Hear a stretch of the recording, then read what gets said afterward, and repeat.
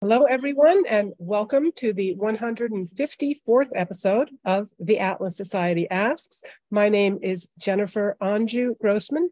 My friends call me Jag. I'm the CEO of the Atlas Society. We are the leading nonprofit organization introducing young people to the ideas of Ayn Rand in fun, creative ways, graphic novels, animated videos. Today, we are joined by my dear friend, Larry Elder. Before I even begin to introduce our guest, I want to remind all of you who are watching us on Zoom, Instagram, Facebook, Twitter, LinkedIn, YouTube, go ahead, use the comment section to start typing in your questions. We're going to get to as many of them as we can. Larry Elder, of course, is a man who needs no introduction. He is a talk radio host of the Larry Elder Show, a frequent cable news commentator, syndicated columnist, also a best-selling author of over a dozen books, including 10 Things You Can't Say in America, Double Standards, The Selective Outrage of the Left, and one of my personal favorites, Dear Father, Dear Son, 2 Lives, 8 Hours. This September, he is also releasing his latest book, As Goes California, My Mission to Rescue the Golden State and Save the Nation. I have it pre-ordered. We're going to put that link in the chats, and I am sure you're going to want to order that by the end of this interview. His film projects include the 2020 release of Uncle Tom, an oral history of an American Black conservative. I just rewatched it again last night, and it's a must-watch, as is Uncle Tom 2, an American Odyssey.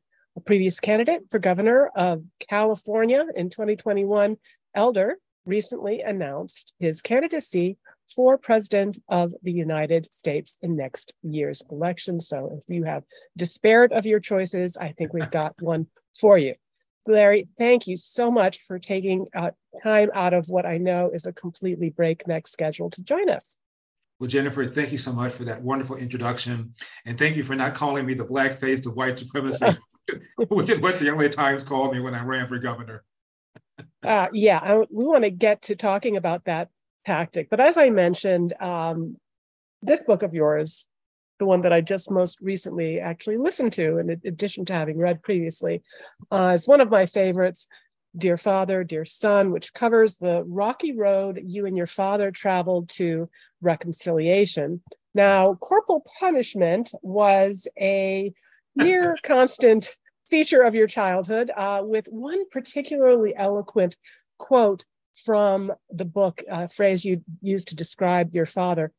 Quote, he treated infractions like misdemeanors, misdemeanors like felonies, and felonies like capital offenses. Right. You later learn more about what your father had to overcome to become a Marine, a business owner, family man, restaurateur.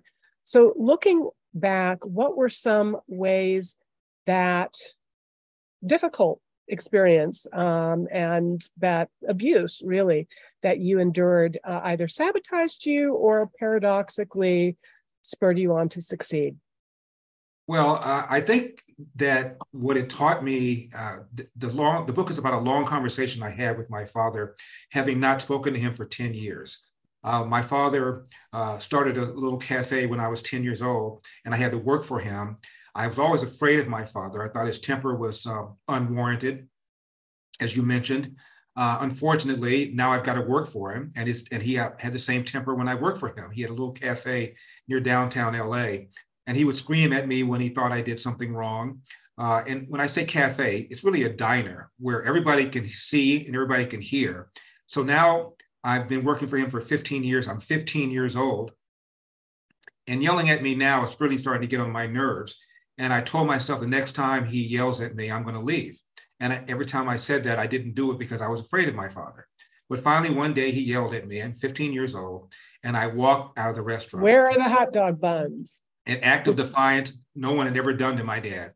So it was, by the way, it was during rush hour. So the little cafe was full of people, and the waitress had called in sick. So my dad was there all by himself. When he got home that evening, he was steamed. I'm laying on my bed, Jennifer, and my dad said, "Why did you leave?" It was my first time ever talking back to my father. And I said, "Dad, I got sick and tired of the way you spoke to me, and I'm not going to put up with it anymore. My father balled up the $10 a day that he paid me for wages, threw it at me as I lay on my bed. He walked out of my bedroom, and we did not have another conversation for 10 years. And when I say not another conversation, I mean not even, you think it might rain, how about those Dodgers, what about the Lakers? We didn't talk at all. And I was easy to avoid being around him. We have a tiny little house, but I knew my dad's hours, so I just made sure I was never around when he was there. Now I graduate from high school. I go to college 3,000 miles away. When I'd come back to visit my mom, I would just make sure my dad and I were not in the same room. I go off to law school, same thing. I come back and I would visit my mom, make sure my dad and I were not in the same room. Now I'm 25 years old, Jennifer. I've graduated from law school. I passed the California bar, the Ohio bar. I'm working in Cleveland, and I can't sleep. And I knew it had something to do with my father. I never thought we'd be friends, but I told my secretary to cancel all my appointments. I'm flying to California. I was going to surprise my dad, have a 5 or 10 minute discussion with him, tell him what an SOB I thought he was. I figured he'd tell me I'm an ungrateful son, and then maybe I'd be able to go back to Cleveland and sleep. So I go to LA, don't tell him I'm coming, take a cab from LAX right to the restaurant. I walk in at 1:30, he closed at 2:30, I knew that. And I had a couple bags of luggage with me. My dad said, he was shocked to see me.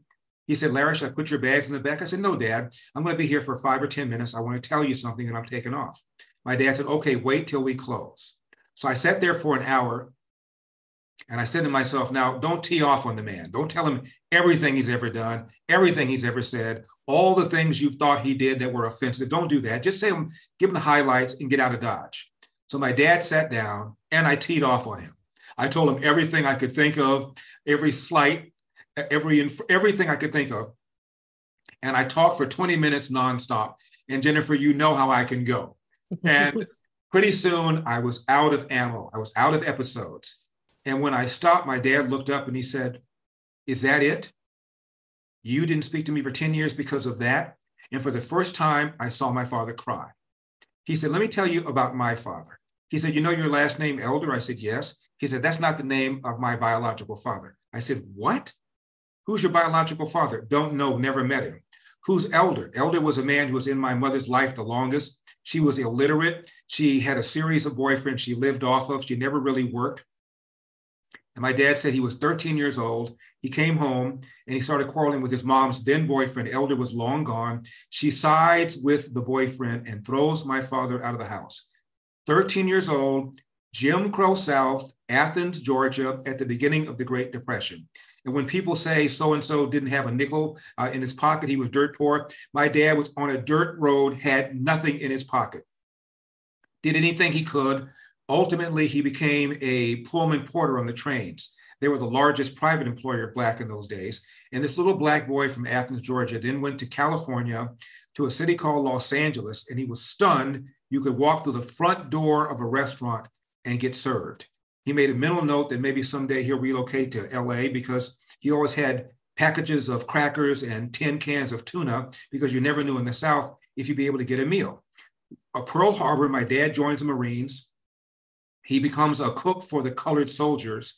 And when he gets out, goes back to Chattanooga, Tennessee, where he met and married my mom, and tried to get him a job as a short order cook. And he was told, we don't hire N-words. So this whole story I'm telling you unfolded over a period of 8 hours. He told me about his whole life, that he went to an unemployment office in Chattanooga, and he was told he went through the wrong door. He goes out to the hall, sees colored only, goes through that door to the very same lady who sent him out. Told my mother, this is nonsense. I'm going to LA, get me a job as a cook. I'll send for you. He comes out to LA. He walks around for a day and a half and he's told, I'm sorry, you don't have any references. My dad said, I need references to cook ham and eggs. So they treated him the same way as he was treated in Chattanooga. They just didn't say to his face, we don't hire N-words the way they did there. My dad went to an unemployment office, this time just one door. The lady says, I don't have anything. My dad said, what time do you open? She says, 9. What time do you close? She says, 5. My dad said, I'll be in that chair till you find something. Sat in the chair for a whole day, came back the next day. She calls him up. She says, I have something. I don't know whether you're going to want it. My dad said, of course I'm going to want it. What is it? She says, a job cleaning toilets. My dad did that for over 10 years at a company called Nabisco Brand Bread. had a second full-time job cleaning toilets at another bread company called Barbara Ann Bread. He cooked for a family on the weekends to make additional money because he wanted my mom to be a stay-at-home mom. And he went to night school to get his GED and then later on trade school to learn how to operate a cafe. So the man never slept, Jennifer. That's why he was so grouchy all the time. 5 minutes of sleeping here, 15 minutes here, 45 minutes here, maybe an hour here. You do that not just week after week, not just month after month, but year after year, and you walk into a house with 3 rambunctious boys, how are you going to feel? So as my dad is speaking, the man got bigger and bigger and bigger, and I got smaller and smaller and smaller. And now by the end of 8 hours, I'm crying. And I asked my father to forgive me for judging him so harshly. And my dad said, you didn't know you were a child. Just follow the advice I've always given you and your brothers. Hard work wins. You get out of life what you put into it. You cannot control the outcome, Larry, but you are 100% in control of the effort. Before you moan and groan about what somebody did or said to you, go to the nearest mirror, look at it and ask yourself, what could I have done to change the outcome? And finally, he said, no matter how good you are, how hard you work, sooner or later, bad things are going to happen to you. How you deal with those bad things will tell your mother and me if we raised a man. From that on, for the next 35 years, my dad and I were the best of friends. My mother and I were very, very close. Arguably, my dad and I became even closer. So I had wonderful 35 years with him. And the book is about that conversation. And Jennifer, I got to tell you, I still get letters from all over the country, sometimes the world, people telling me that my book inspired them to reach out to their father, to understand their father better, to make me be a better father. It's the best thing I've ever written, and I'm really, really proud of it. Well, I'm glad to hear that because it is my favorite. And, a little bit of politics in there, but mostly as in the context of the narrative that you're describing. And now that I know that your dad had, sleep deprivation, an hour here, a few minutes there, I hope you're not going to turn into a grouchy old man with your campaign. You mentioned there was a little politics in it. And as you know, in the book, my dad is a lifelong Republican, my mom, a lifelong Democrat. And I wish I had taped some of the conversations they had. They passionately believed what they believed, but nobody called anybody a fascist. Nobody called anybody a Nazi. Nobody said you don't care about the poor, you only care about the rich. Nobody ever said that. My dad said this about the Democratic Party. Democrats want to give you something for nothing. When you try and get something for nothing, you almost always end up getting nothing for something. That's one of his favorite expressions. So in reading about some of those early pitched battles, did that help inspire your interest in politics, or was it another influence? No, it was my mom. I cannot remember not watching a convention with her until she was no longer with us. The first one I watched, I was 8 years old. It was 1960. We watched both Republican convention and the Democrat convention. And in those days, there was some drama. They're all scripted now, but there was some drama then. My mother always, always, always loved politics. And I recall vividly us sitting down on the front porch at our first house and going through a book of presidents, illustrated book of presidents from George Washington to the then incumbent Dwight Eisenhower. Went over all the presidents, their highlights, their lowlights. And at the end of it, she closed the book and she said, Larry, someday, if you want it, you can be in this book. Now, I was zero interested in politics, never thought I'd run for anything. And I thought my mother was crazy when she suggested that someday I could be in that book. Fast forward, I ran for governor, as you know, and now I'm running for president. Who would have thunk it? And my mother would have been so, so proud. I no longer have my mother or my father. I have 2 brothers, older and a younger, and they're neither one is with us. My older brother died of a heart attack in 2019, September 13th, Friday the 13th. He was my closest friend. My little brother, Dennis, was diabetic and he died about 35 years ago. So now I am truly an orphan. It's up to you. Now, in knowing a bit about your mother, who became quite famous as America's mom, it sounds like, did her politics change? Did you influence her, or did the party change out from underneath her? Well, that's what she says. She says the Democratic Party left me. I didn't leave the Democratic Party, although she remained a registered Democrat until she died, but she began voting Republican. And I think that's in part because of my influence, but I tried to get her to re-register as a Republican, and she wouldn't do it. All right. Well, I'm going to move along here because I do want to get to your most recent race and the one that you're engaged in right now. But I couldn't just gloss over the fact that you have said in the past that Atlas Shrugged is one of your favorite books. So when did you discover it and why did it resonate? I don't remember when I read it. I think I read it in high school. And The Fountainhead, actually, I like even more than I do Atlas Shrugged. I have a girlfriend I've known for almost 20 years. And when we got to know each other, the first thing I did was take a look at her bookshelf. And she had a copy of The Fountainhead, and it was dog-eared, meaning she read it thoroughly. And I knew I had found my, I knew I had found my soulmate. But you know, Ayn Rand is a tower. I mean, she's all about limited government, personal responsibility, hard work, not making excuses. I wish more people appreciated her works, which is why I'm so happy to have had this honor to speak with the Atlas Society. I can see why The Fountainhead would have resonated with you, and I can see a little bit of your father as well in it, because it's one of the themes is being able to be an independent thinker and having integrity and not being a second-hander and looking and placing too much stock or value in what other people think, but following your own judgment. Okay, so I have seen you described as both a libertarian and a conservative at various points. You seem like an objectivist to me, but how would you classify your philosophy these days? Well, I would call myself a Republitarian. I am a registered Republican, but I also consider myself to be a small L libertarian, not unlike Milton Friedman, who was a hero of mine. I had the opportunity to meet him.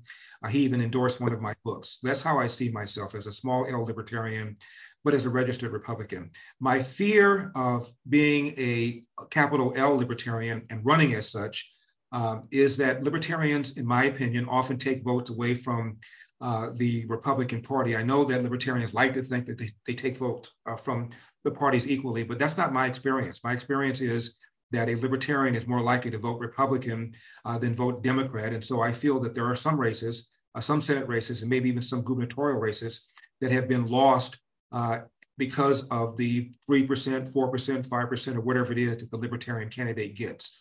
And as between the two parties, both of them are big spenders. We know that.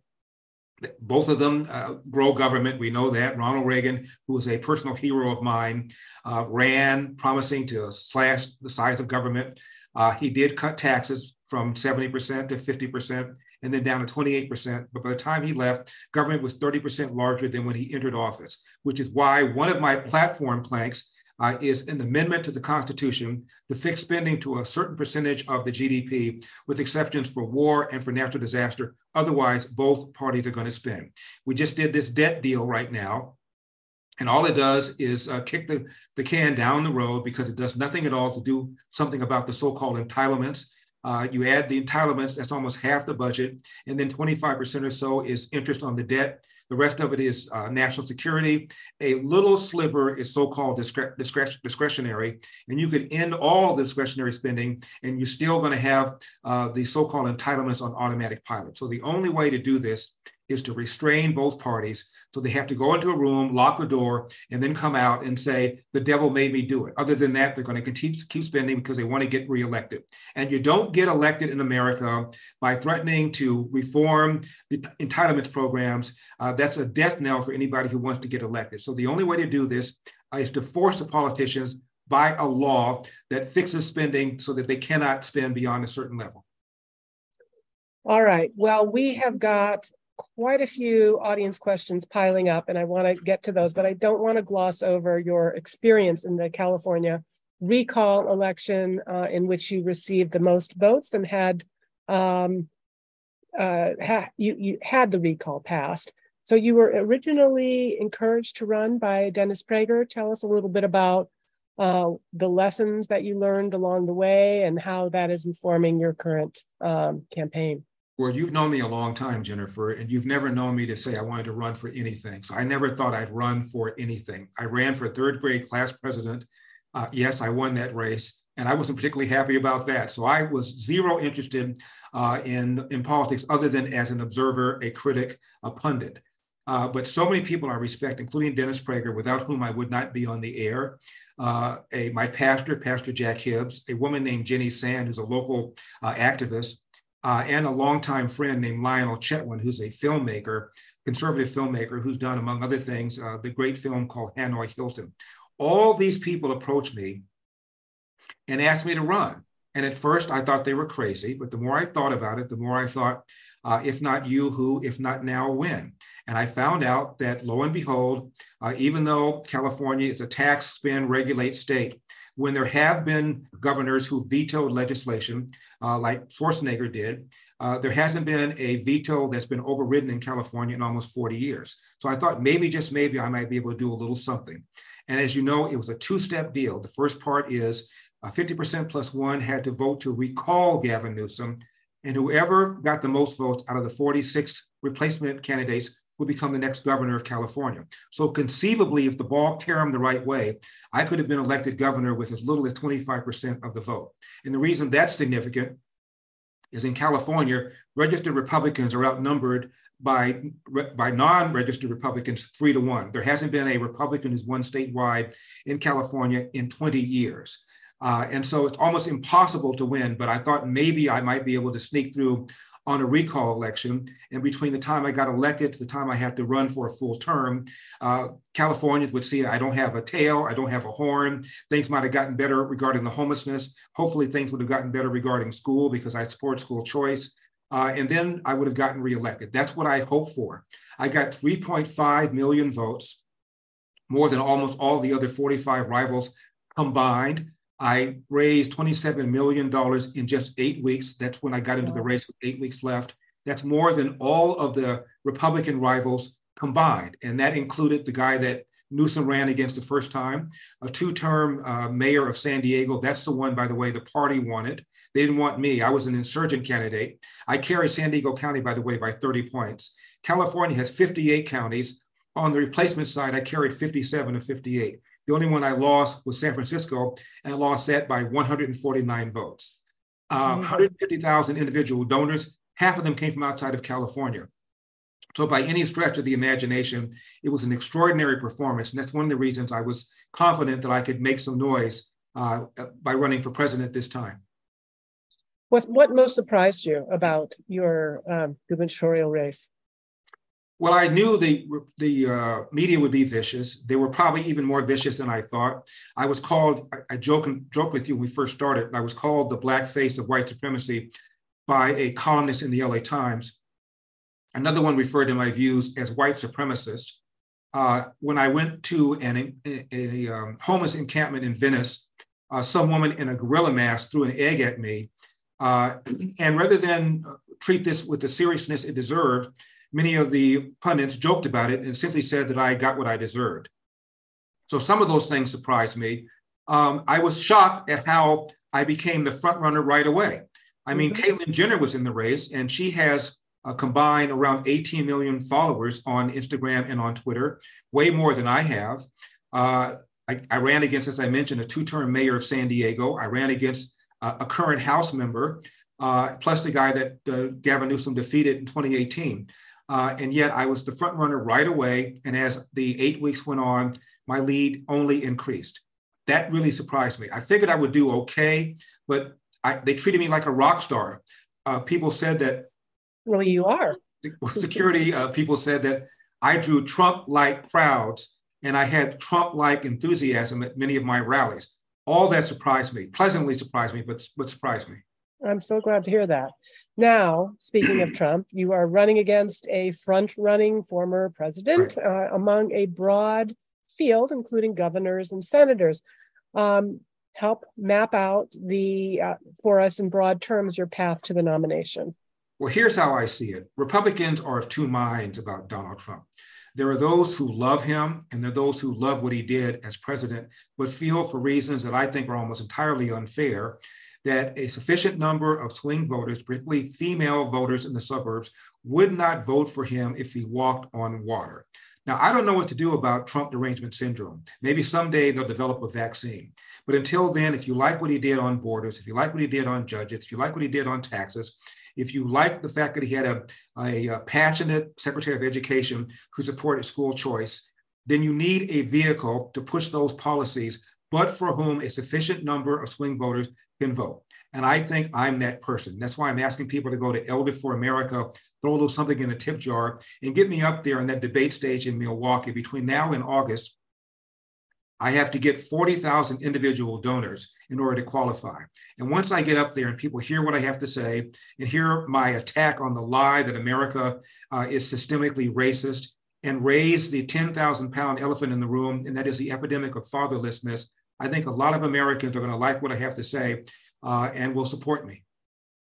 Well, there's nothing I would like more to see you up on that stage. So folks, whatever platform you are watching and joining us on, I'm going to put that link in, and really any amount. If it's just the number of individual donations, it could be any amount to help get him on the stage, and then we'll take it from there. Yeah, it can be as little as $10. All I need is $10 from 40,000 individuals, and I'm there. I think we can do that, folks. Great. All right. In the past, you've been largely supportive of President Trump. Now you're up there on the stage having that debate. Mm-hmm. Why would you be a better president? Again, it's because I think I'm sufficiently palatable to enough swing voters that I can get elected. I think I've demonstrated that I'm likable. I've got a good sense of humor. I've been talking about these issues for some 40 years. I have ideas about what we can do to restrain spending. And I think that sooner or later, Republican voters in the primary are going to have to decide, do you believe that Donald Trump can win and run the risk that he'll get defeated again by Joe Biden, Kamala Harris? Or do you want somebody else that you think has his policies for the most part, but who also can win? And I think that they're going to collapse on somebody like that, just as the Democrats did after Bernie Sanders won the Nevada caucuses. And for one shining moment, a self-described Democrat socialist was the front runner.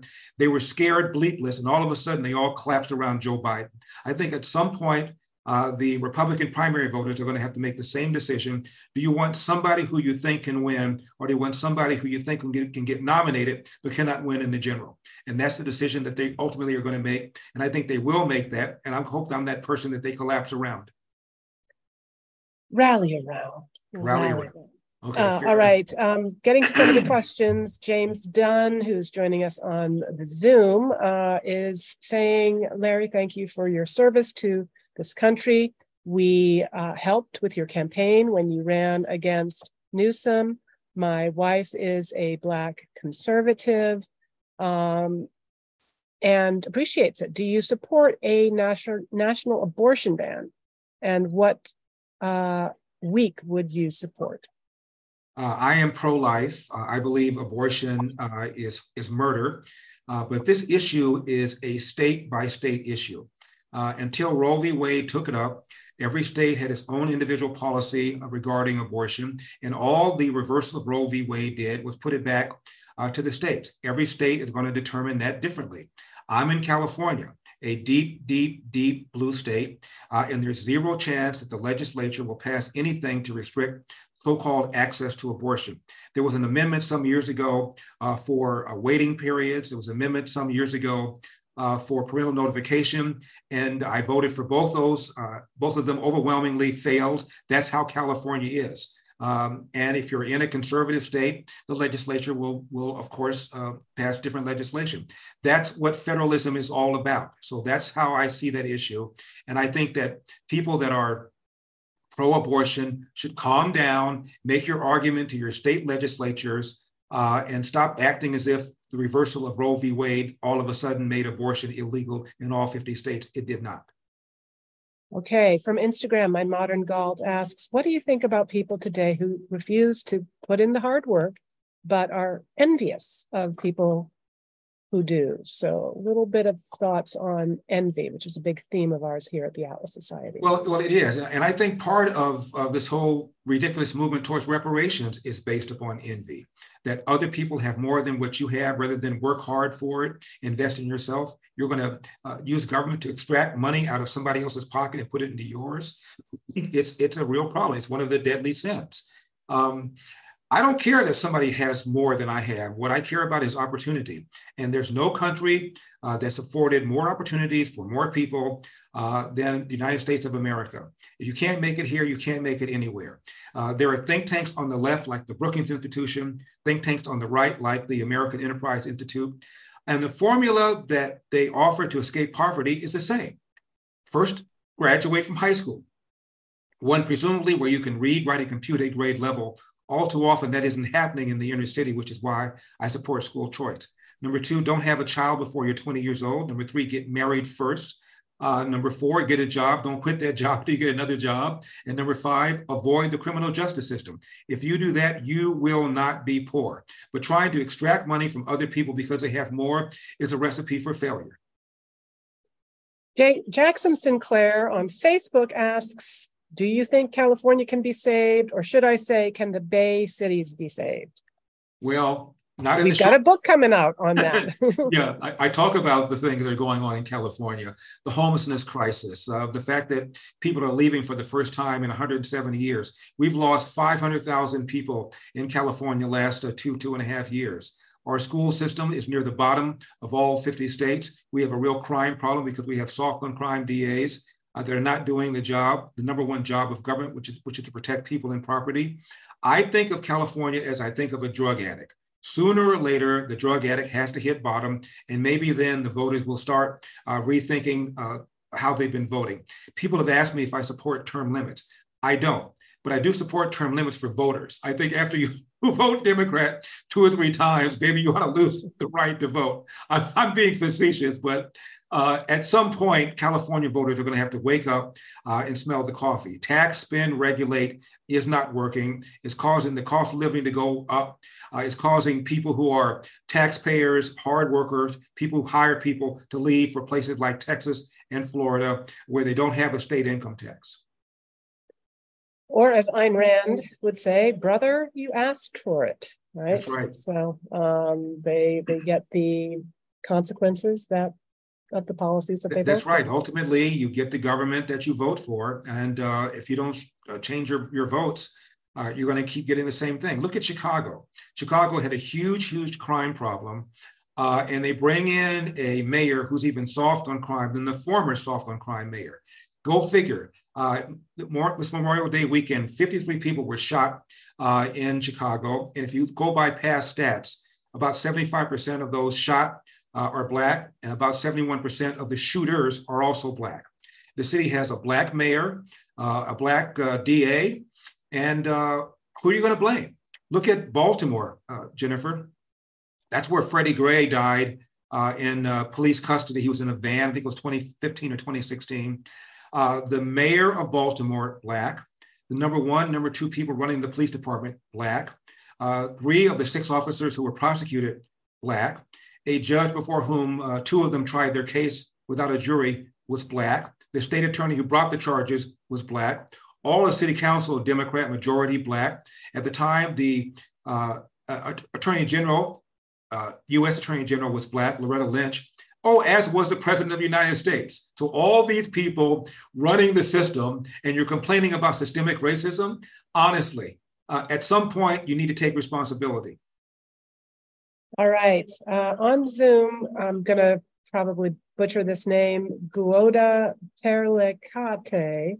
Hi, Larry. Congratulations on your candidacy for the U.S. president. If you win, how would you tackle the issue of healthcare? What policies would your administration pass to bring a free market system into healthcare and provide consumers with more choices and lower costs? Well, one of the reasons I'm running is to propose an amendment to fix spending to a certain percentage of the GDP, with exceptions for war and for natural disaster. Because one of the big engines driving our ever-exploding government are the so-called entitlements program, including Medicare, Medicaid, Obamacare, and programs for children. Medicine is a commodity like anything else. The more competition, the better it is. Right now, government at all levels pays for almost 50% of our healthcare, which is why our system is so inefficient. I have long believed that we ought to be able to buy a policy with a high deductible, buy them across state lines, and we need more competition, not less. What we're doing is very, very slowly marching towards single payer, which is what the Democrats have always wanted. And Obamacare gave us another big leap towards that objective. If you ask a Democrat behind closed doors what they really want, they will tell you they want single payer. That's what they want. And all that means is we're going to be looking at rationing, less innovation. And the only way to contain costs is to have the government go in there and set the costs, which inevitably means you're going to have less quality. Better quality, more competition. That applies to eggs. It applies to flat screen TVs. Schools. It also applies to healthcare. Yep. Yep. All right. From Facebook, Candice Morena says, Larry, you mentioned that your father went to trade school, but nowadays it seems like fewer and fewer people are encouraged to go into the trades. What do you think about that? I agree with that. I don't think everybody needs to go to college. I certainly don't believe that other people should pay for other people to go to college. And this whole student loan forgiveness thing is an abomination. Most Americans have not gone to college. The idea that you're going to forgive the debt and assume the debt of people that did go to college, and the reason they go is presumably they're going to make more money over their lifetime, is an absurdity. But I do believe that for-profit schools that teach people practical things is exactly what happens if you get government out of the business of education. All right. Another question from Zoom, Stanley Lampert asking if you've ever thought about running for Senate in California. Well, the reason I've not thought about it, although I've been approached to do that, as I've been approached to run for governor again the last time, is because, as I mentioned, we are so outnumbered, meaning Republicans in California. As I said earlier, there hasn't been a Republican who's been elected in California in 20 years. I thought that string might be broken. A guy named Lanny Chen was running for controller. And the reason I thought it might be broken is he's got a brilliant educational background. He's a fellow with the Hoover Institute. He's a conservative. And he is somebody who got endorsed by the LA Times and endorsed by the Sacramento Bee. And the reason I believe they endorsed him is because, unlike me, who questioned the shenanigans that were going on in the 2020 election, he did not. He also waffled when they asked him whether he would support Donald Trump again. So that's the kind of Republican that the left likes. And so he got endorsed, and he still lost by almost 9 points. So it's almost impossible. And I just don't feel that I want to run, just put my hand in the garbage disposal like that. The voters have not yet hit rock bottom in California, such that somebody like myself, I think, could get elected.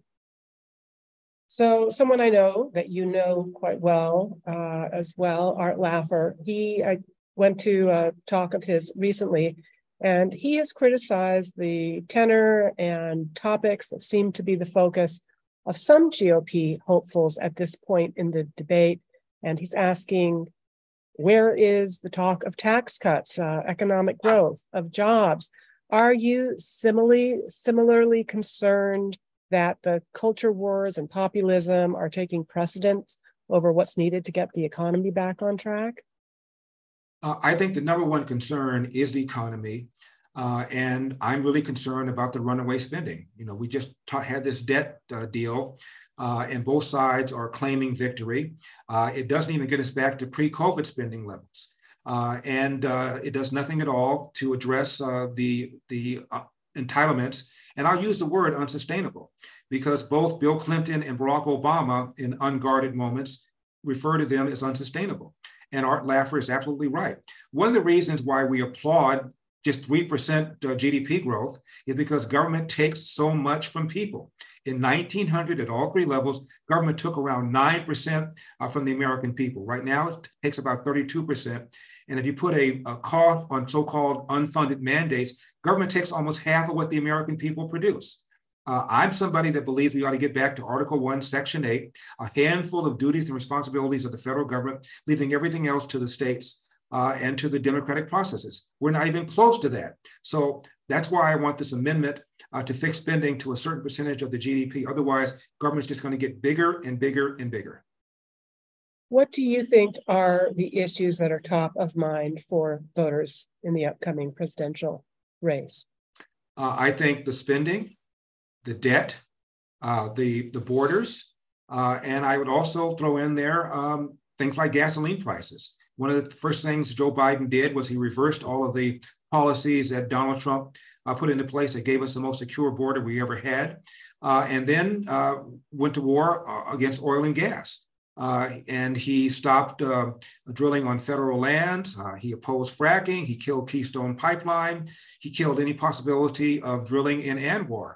We're sitting on more reserves than any other country in the world, including Saudi Arabia, and we're not using it. And this business about pressuring Americans to get an EV, when all it will do is make us even more dependent upon China. China is our number one adversary. China produces all these rare earth minerals that go into the battery, the lithium, the cobalt, the nickel. Either they produce it or they process it, or they control parts of the world where it's being processed. And all it will do is make us more dependent upon China. So on the dubious assumption that an electric vehicle is better for the planet than a gasoline-powered vehicle, and I don't believe that case has been made at all, particularly when you look at the human rights violations. You're having kids as young as 4 years old in places like the Congo using their hands to mine this toxic stuff that goes into the batteries. So I don't really believe that the case is even valid that they're better for the planet than EVs. Yet Biden and the Democrats are all gung-ho on EVs and literally forcing Americans to wean themselves from fossil fuel cars for EVs. And I think it's an abomination. So let's talk a little bit about your new book coming out in September, As Goes California, My Mission to Rescue the Golden State and Save the Nation. We're going to put the link to pre-order it in the various comment sections, but tell us a bit about what we can anticipate. Well, part of the book is about my background, my relationship with my father, with my family. And then part of it is kind of a behind the scenes look about as to why I decided to run for governor, what it was like running for governor, what it was like trying to raise the money, what it was like trying to have all these interviews and all these questions being asked, some of which I thought were completely irrelevant to the campaign. And then I outlined what my prescription is for America if I get elected. And again, it's to reduce taxes, reduce regulation, secure the borders, and promote school choice, to refute this lie that America is systemically racist, and to talk about the importance of dealing with the fatherless epidemic. Barack Obama once said a kid raised without a father is 5 times more likely to be poor and commit crime, 9 times more likely to drop out of school, and 20 times more likely to end up in jail. Now, the question is, how has the Black community gone from having 25% of kids in 1965 entering the world without a father in the home married to the mother to 70% now? And I argue it's the welfare state. The welfare state has incentivized women to marry the government and incentivized men to abandon their financial and moral responsibility. And we don't talk enough about that. All right. Another book that you wrote in 2010, Things You Can't Say in America, included things like there's only a dime's worth of difference between Republicans and Democrats, that media bias is real, widespread, and destructive. Looking back at that book, written now almost a near quarter century ago, how has it held up? What trends did you feel like you helped to predict, like cancel culture? Well, I think it's held up pretty well. I would say there's more than a dime's worth of difference now between the two parties. I felt that way back then, but I see that there are some real severe differences. You know, government is way, way too big, as we talked about earlier. Republicans want to take a pocket knife to a problem that requires a machete. Democrats don't even see a problem. They want to grow and grow and grow and grow.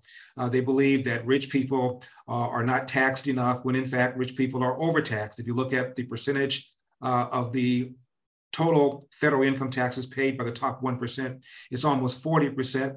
Those who make around $350K or more pay almost 40% of all the federal income taxes. while making around 20% of the nation's income. So if anything, wealthy people are overtaxed. And as Ayn Rand pointed out, at some point, Atlas is going to shrug. And wealthy people that create jobs, they're not stupid. Their money is portable. They can go other places. And we're seeing that in California when you see people like Elon Musk leave. All the taxes that he would have been paid over the course of his lifetime, California is now no longer getting. And in California, there are 40 million people, but in the largest source of revenue is the state income tax. 1% of all the taxpayers in California pay almost 50% of the state income tax revenues. And when they leave and they take their tax base with them, it really hurts the state. So that's one of the things that I'm going to be talking about that I think we need to talk more about. This attack on providers, the attack on creators, the attack on job producers has got to stop. Fantastic. All right, from Facebook, Alexopoulos asks, what is the most surprising change you've seen in politics in the last 4 years? Last 4 years? I think the emergence of Donald Trump, the fact that Donald Trump got defeated in 2020, but still remains the front runner for the nomination. Jimmy Carter was a one-term president. He didn't emerge 4 years later and then try to run again. George Herbert Walker Bush was also a one-term president. He didn't emerge 4 years later as a front runner, but Donald Trump never left the stage. I think that surprised me. Going back a few more years, I must tell you, I was shocked with Obamacare. No one could have told me that the American people would have put up with a legislation that requires every man, woman, and child to purchase healthcare insurance, whether they wanted it, whether they needed it, or whether they could afford it. And that was jammed down the American people's throat. And no one could have told me that the Supreme Court, led by Justice Roberts, would have affirmed that. I would have thought it would have been an affront to the Commerce Clause. But now it's apparently legal, and that surprised me. Okay. Tim Talmadge on Zoom is asking, would Mr. Elder accept an offer of vice president with the front runner if it comes down to that? Tim is saying, I think he could do a lot of good consulting with the president on tough issues, should it not be him at the helm. Well, I'm running for president. I'm not running for vice president. I'm not running for a cabinet position. But in the unlikely event, Jennifer, that I'm not the party nominee, I'm going to support whoever he or she is. And if my phone rings and an offer like that comes to me, I will strongly consider it. All right. Kim Stim on Twitter asks, did the Green New Deal get quashed, or is it being implemented by other means? No, the Green New Deal is still in there. All that spending that Joe Biden wants to force us into unreliable so-called renewables is still there. And nothing has changed. It's one of the reasons why this deal does nothing but kick this thing down the road and leaving all this ridiculous spending that he's done that's caused the inflation that we're experiencing right now. All right, this is an interesting question from Stanley Lampert, who had asked about the Senate previously. He says, voting for someone is voting for the Rolodex. You were just given that question about the vice presidency. Any examples of the kinds of people that you might appoint? Certainly, in rewatching Uncle Tom, you've got quite a network of people that you've cultivated over the years, people you admire. So, care to speculate? Well, yeah, I said that. Talk about putting the cart before the horse. Right, one way or the other. Yeah, there are some people that I'm impressed by. I'm impressed by Byron Donalds of Florida. He has emerged as a really strong spokesperson for limited government. He's very angry about this debt deal that eventually is going to pass. We know it's going to pass because no one has the courage to allow America to default. Just as they don't have the courage to allow government to shut down. They all want to be reelected. They're all afraid of what the voters will do to them. But I'm very impressed by him. He's a strong, smart guy. And when I'm elected president, I've got to find somewhere for him to be in my cabinet. I'll run your speech writing team. Okay, sounds good. In all of my free time. No. Speaking of Uncle Tom, the movie, and also the work that you contributed to Candace Owens' book, Blackout, she has credited you as a mentor. Who are some of the rising Black voices that give you hope for the future and that maybe we should have on this show? Well, there are a lot of them. There's a guy named C.J. Pearson, who is pretty active on Twitter. He's now, I believe, works for Prager University. There's a guy named DeRoy Murdoch. He's not particularly young. No offense, DeRoy. I think he's in his 50s. But he is a writer who also works with Fox News. Candace Owens, of course. There's a guy named Rob Smith, who was in the film Uncle Tom. There are a lot of young Black people now who have discovered people like Thomas Sowell and Walter Williams. And I'm very happy that Uncle Tom has been able to enlighten a lot of people. By the way, Uncle Tom came out, I believe, in 2020. And you know the Hollywood business. If a film does 3 times its cost, it's considered to be a smash hit. Uncle Tom did 10 times its cost. Wow. And it made more money than 4 of the 5 that were nominated for Best Documentary combined. And the only reason I don't say it made more money than all 5 of them is that one of them was a Netflix film, and they don't break out how that film does independently, so I don't know.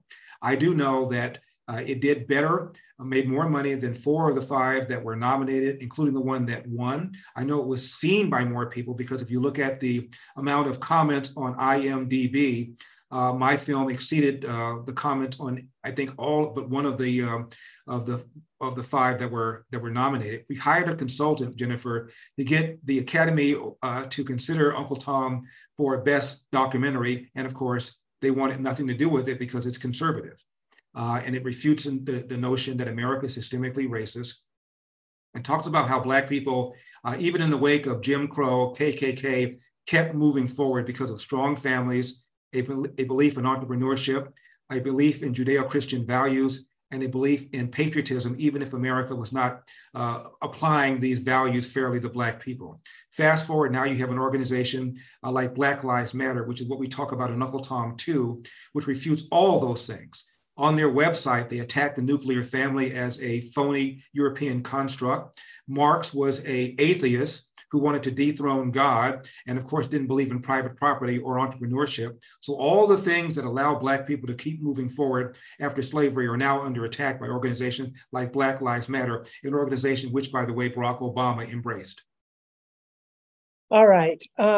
We've got about 8 minutes, and I do want to leave enough time for you to be able to talk about anything that we haven't covered, or what's on your mind, or what the next few months are going to look like for you. I guess I will just put in my closing question, Larry, is whether you are optimistic about the prospects for resolving racial conflict in America, or does the framing of current controversies make the prospects for reconciliation more elusive? Well, I'm optimistic. I look at the 4% that Republicans got when Barack Obama ran in 2008. It was 6% when he ran for re-election in 2012. Donald Trump got 8% in 2016. And when he ran for re-election, he got 12%, which is a 50% increase from what he did 4 years earlier. 20% of Black men voted for Donald Trump. I think. Wow, I had no idea. Yeah, 20%. I think there's a growing recognition that we need to have choice in education. You look at all these cities that are run by Democrats, the schools are lousy. 85% of Black 8th graders nationwide, according to the National Assessment of Educational Policy, the so-called National Report Card, 85% of Black 8th graders, these are 13-year-old kids, Jennifer, can neither read nor do math at grade level. Half of them can't even do basic reading, which means a substantial percentage of Black 13-year-olds are functionally illiterate. I think a lot of Black people are waking up and seeing that. And these soft on crime DAs. There was a study done by a research scientist at Thomson Reuters, And he looked at what happens when there's a high-profile shooting or killing by the police of a Black person, whether it's in Baltimore regarding Freddie Gray, or in Ferguson outside St. Louis because of Michael Brown, or a guy named Laquan McDonald in Chicago. And every time the police pull back, they stop engaging in proactive policing. And he documented literally thousands of what he called were excess deaths over the last several years, people who otherwise would be alive, but for the lie that the police are engaging in systemic racism, and the consequence of that, which is to pull back from proactive policing. And most of these excess deaths are the very Black and brown people that people on the left claim that they care about. This lie about systemic racism has another consequence. You're a young Black man, particularly a young Black man who grew up without a father in the house to talk to him about respecting authority.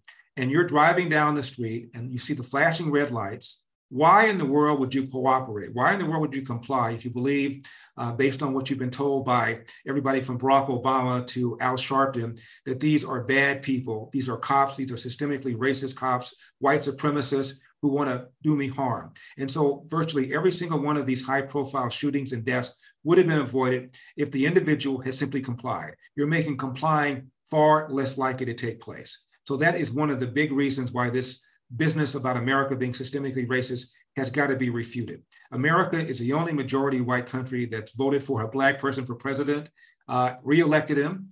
And there is a Harvard sociologist named Orlando Patterson. Like all sociologists, he's a Democrat, voted twice for Barack Obama. But in the 90s, he said America is the least racist majority white society in the world, provides more opportunities for Blacks than any country in the world, including all of those of Africa. There's a reason why, as we speak, Jennifer, there are people in Haiti lining up for a shot at a lottery to get into America because America is systemically racist. Nonsense. The three largest cities in America, LA, New York, Chicago, all have Black mayors. We just witnessed a senatorial contest between a Black Republican and a Black Democrat in Georgia, for crying out loud, one of the states of the Confederacy, deep South, where my dad was born. This is what's going on right now in America. All you have to do is work hard and invest in yourself. I saw a chart that looked at how much homework an average Black high schooler does versus Hispanic, versus white, versus Asian American. And you look at the amount of time that the average Asian American high school puts in every night in homework versus the average amount of time a Black kid puts in, and it is night and day. If there's some sort of relationship between how hard you work and results, the proof is right there. We had this silly movement for reparations in California. The problem is, of course, California was admitted as a free state. What to do? What to do? So what that panel said is, well, it's about grievances. It's about redlining. It's about over-policing. It's about the warehousing of Blacks behind bars.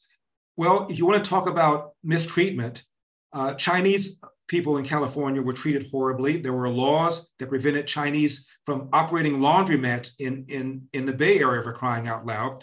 Japanese Americans. There was a law on the books that stopped Japanese Americans from owning farmland. And of course, they were placed in relocation camps. Right.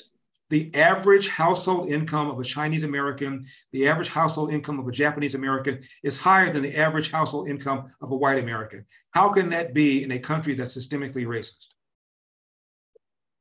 Well, listen, everyone, if you agree with me that this has been a spectacular interview and that we need to make sure that Larry's voice is heard more widely, then first thing, make sure you share this interview, whichever platform you are watching it on. Retweet, share it, and get it out there. Second, even if you've made up your mind at this point and you've got another front runner, but you think that the debate would benefit by having Larry up there on the stage, then go to his site and put in at least $10, and we'll help to make that happen.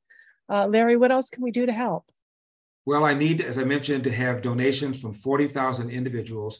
It can be as small as just $10. And once I get up there in that debate stage, and I talk about the issues you and I have been talking about, I talk about the lie that America is systemically racist. I talk about the 10,000-pound elephant in the room, which is the epidemic of fatherlessness. Then it's going to be game on. Hold my beer. Fantastic. All right. Well, we are looking forward, and we are wishing you Godspeed and the best success. So thank you. Thank you. Thank you for the time. I appreciate it. God bless. Thank you. And thanks everyone for joining us. You can first go and put that $10 in Larry's tip jar. But as always, remember the Atlas Society is a nonprofit. We are dependent on your donations for our work to be able to put on programming like that. So also consider making a tax-deductible donation at atlassociety.org. And be sure to tune in next week when British economist and co-founder of the Adam Smith Institute, Dr. Eamon Butler, is going to be on to talk about Adam Smith. So we'll see you there. Thank you.